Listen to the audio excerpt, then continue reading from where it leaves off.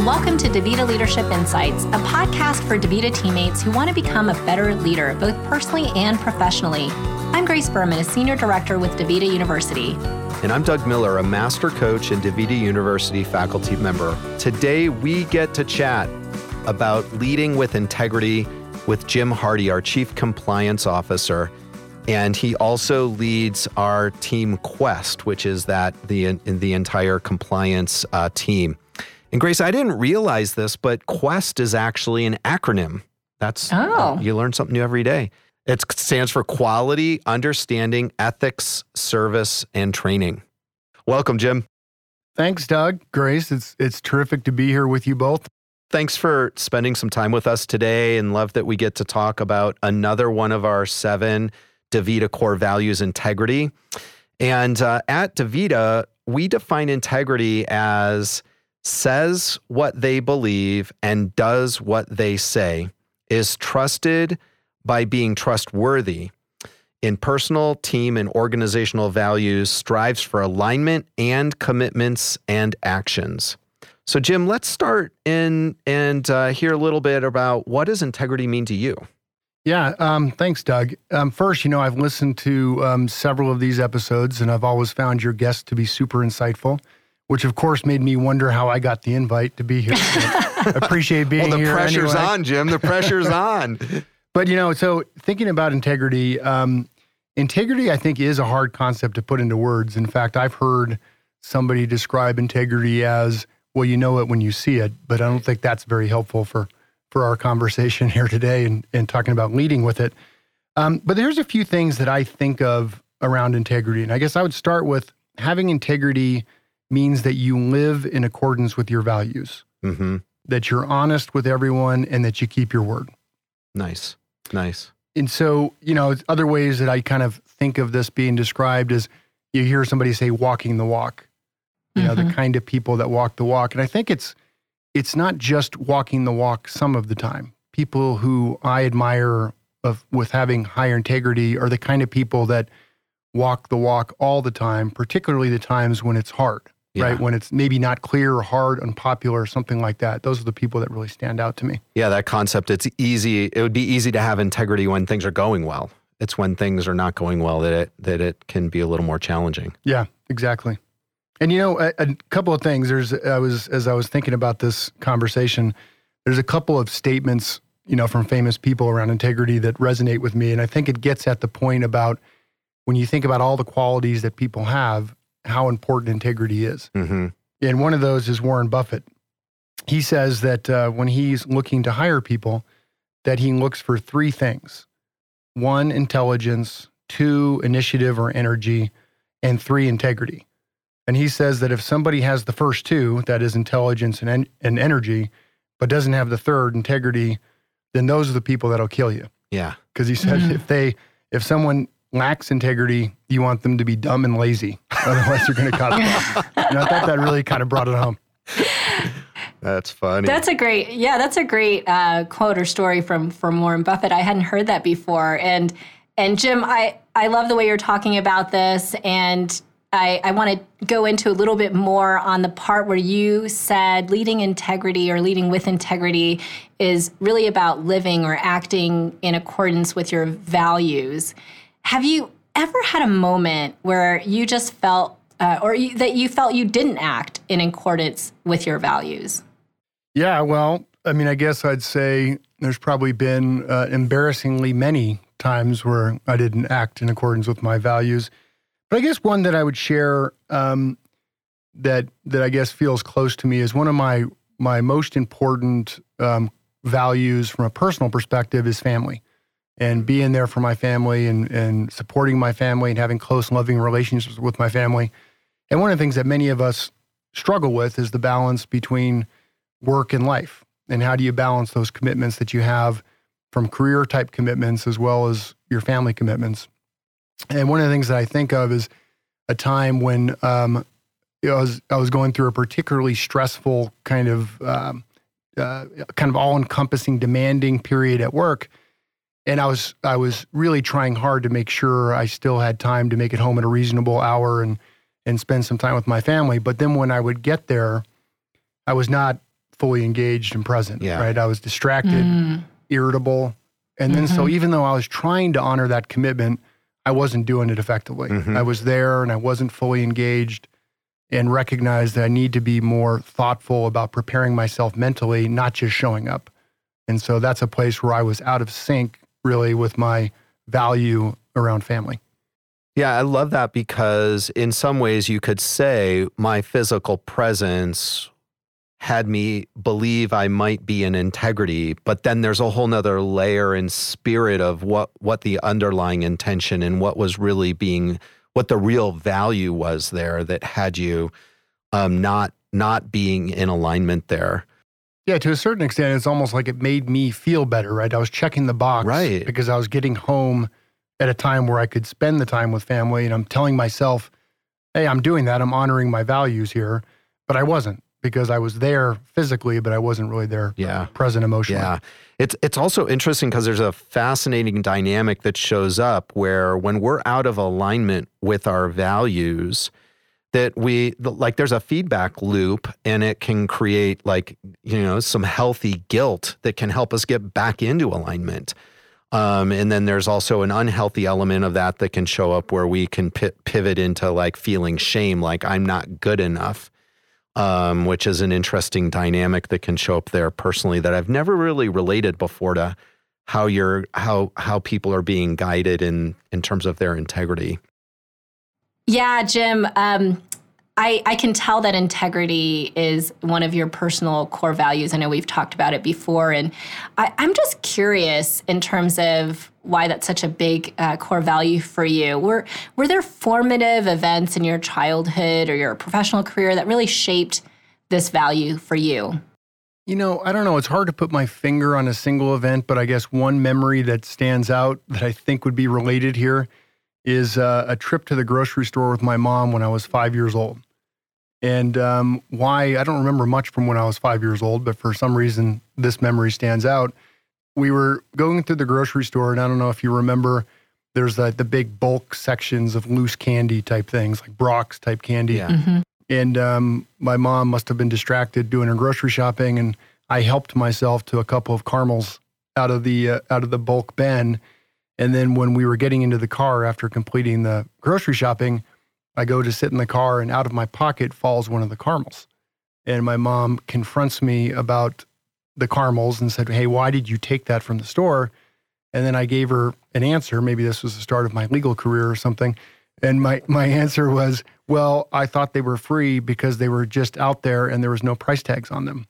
And so she didn't want to hear any of that. She marched me back into the store, asked for the store manager, who came out, and he took it very seriously, at least that's my memory, and scolded me and said that he would have called the cops, but for the fact that I brought them back in, so he would not call the police this time.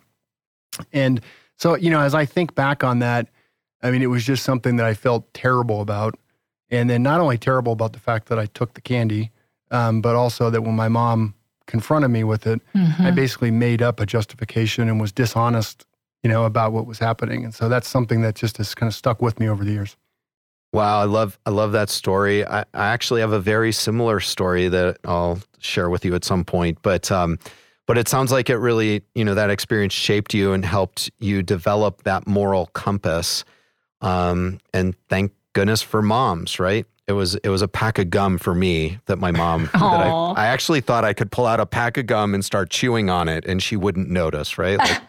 Hey, can you all talk to my kids about being dishonest with brushing their teeth? I know I've talked about this on the podcast before, but for some reason, they still continue to not tell me the truth when they don't brush their teeth. Can we call the cops on them at some point and maybe that'll scare them? Yeah. I don't think so, Grace. Do you do the finger check? Do you have to see if their toothbrushes are wet? Is that what you're doing? Yeah, I've inspected in many different, I've tried to create lots of accountability. Yeah. But yeah, any ideas, feel free to connect with me offline. All right, cool. So Jim, can you tell us a little bit more about why integrity shows up as one of your top values, particularly in your role as a leader? Yeah, I mean, I think, of our core values, integrity is one that resonates most with me. And I guess the way I think about it as who I am as a person and who I am as a leader is that I aspire to be a person and a leader who's seen by others as someone with uncompromising integrity in both my personal life and professional life.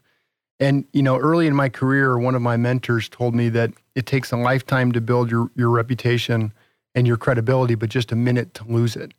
And that might be a little bit extreme of a way to look at it, but I think it makes an important point that stuck with me through my career. And one of the things that also kind of stands out in my career is I used to be a trial lawyer in the courtroom, and I recognized how important integrity was to me to be an effective trial lawyer. And kind of the way that I thought about it was, if I expected the judge and the jury to listen to me, then I better not undermine their trust. And if I wanted to be seen as an honest broker, I couldn't overstate or characterize something in a way that they would think was unfair or misleading. And that would undermine their trust in me.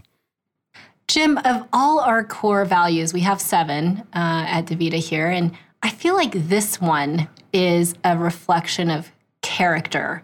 And I've seen it really hard for people to admit when they did not demonstrate integrity or that they need to work on this particular core value. And I was actually just in a training session led by Priya Sequeira, our Palmer, what we call our group vice president for our Endeavor operating group. And she led an exercise where leaders scored themselves against the DaVita mission and core values. And it's what we call our MMV report card. And when she asked which core value people scored the lowest, no one put integrity, which I think is a good indicator for our leadership cadre here at DaVita. And at the same time, she challenged us and she said, integrity is not just about whether you're a good person. It's also about doing what we say we will do. And every one of us has had times when we didn't follow through on our commitments. So given that focus on the definition of integrity, Jim, could you tell us about a specific time when you stumbled on this core value and didn't do what you said you would do? Yeah, Grace, it's a really good question, right? It's not easy for somebody to say, I lack integrity, right? I'd rather say, well, maybe I'm not the most fun, or something like that when you think about it in those terms. But right. so no, that question resonates with me. There's a couple of things that come to mind with me in that regard where I do stumble, things that interfere with that. And these are things that I think are things I have to be mindful of because they're not strengths of mine professionally. And that is organization and procrastination. So I think where I tend to fail to honor my commitments are places where I'm less organized and I haven't planned well, or I'm procrastinating and putting something off. And so I'll give you an example of that. There's a time where I'd made a commitment to deliver a big presentation to my boss. And of course, like many things, in order to do that well and to do it on time, I needed the help of my team to deliver that presentation. But I didn't plan well in advance. And of course, then the deadline's coming up and I'm focused on meeting my commitment to my boss to deliver the presentation and delivered it effectively. But what that caused me to do is it caused me to put a lot of unnecessary stress on my team with, tight turnarounds and deadlines that was not respecting them. It wasn't respecting their time, their other commitments. And so that's a time where my focus, my poor planning, and then my focus on honoring my commitment to my boss put me in a place where I really failed to respect and honor my commitment to my team and be a good leader to them. So, Jimmy, you've listened to some of our podcasts. We end each of them with a very specific ask, and we ask each of our guests to identify one practical tip that you could give to our listeners to try right away to intentionally live with integrity. Yeah, it's I struggle a little bit with that. What is a single thing to really boil it down to live with integrity? But actually, building off what we just talked about, I think I would say do the things that you said you would do, right? So that's easier said than done, as I said. Sometimes with procrastination and poor planning, you can miss on some of those. What I use to help me with my organization is I use lists and put things on the calendar. And one thing that I think about with that sometimes is there's certain important commitments that I probably don't write down as much because I know I will know those and not miss those. But there's ones that are maybe that next tier down. They're the ones that I have to be more mindful about making sure I get them on a list and get them on my calendar so they don't fall through the cracks when other unforeseen things come up. Yeah, and it's an interesting dynamic because it may not be at the top of your list, but it might be at the top of someone else's list, and then how the ripples are created around that. So it's a great tip. Jim, thank you so much for being on the podcast. I'm glad we were able to find a really good topic for you that seems to really connect with you. And thanks so much for what you do here in our village. Oh, great. Well, thank you both for inviting me. It's a lot of fun. Thank you. That was a neat discussion with Jim. Yeah, it was. I loved his tip at the end to do what you say you will do. And to help you do this, make sure to use lists and put things on your calendar so you don't forget what you said. Completely agree, Grace. And, speaking of tips, It's my turn to follow up on the tip from our last episode with Joseph Garcia. So, and his episode was on leading with continuous improvement. And his tip was to choose one thing you want to continuously improve and then make it happen. And I have to tell you, Grace, we're innovating and looking at how we present our content in some of the big meetings that we hold here. And I think there's two different ways that I have applied this. One is in terms of looking at just the style and way in which we're giving our information, and we're experimenting in a really great way with that and improving that. But I think the place that really I'm pushing myself to make it happen is in the systems and processes that we're using to guide the content development that we have in our big meetings. So it's been really good. Nice. That's great, Doug. And thanks for sharing that. And for our listeners, we would love to hear your stories and tips as well. Please check out our show notes and click on the listener mail link to find out more about submitting your stories and tips in writing or through a voice message. And we're going to say this every time. If you haven't yet subscribed to this podcast, please click that subscribe button so you don't miss any episodes. And if you enjoy them and us, and please make sure to go over to iTunes and rate us, or click on the survey link in the show notes so that we can find out how we're doing, so that we can continuously improve, right? Ooh, good one, Doug. Right? You like that? So, all right. Yeah. Thanks, everybody. We'll end this the way we end all of our episodes with a one for all. All for one.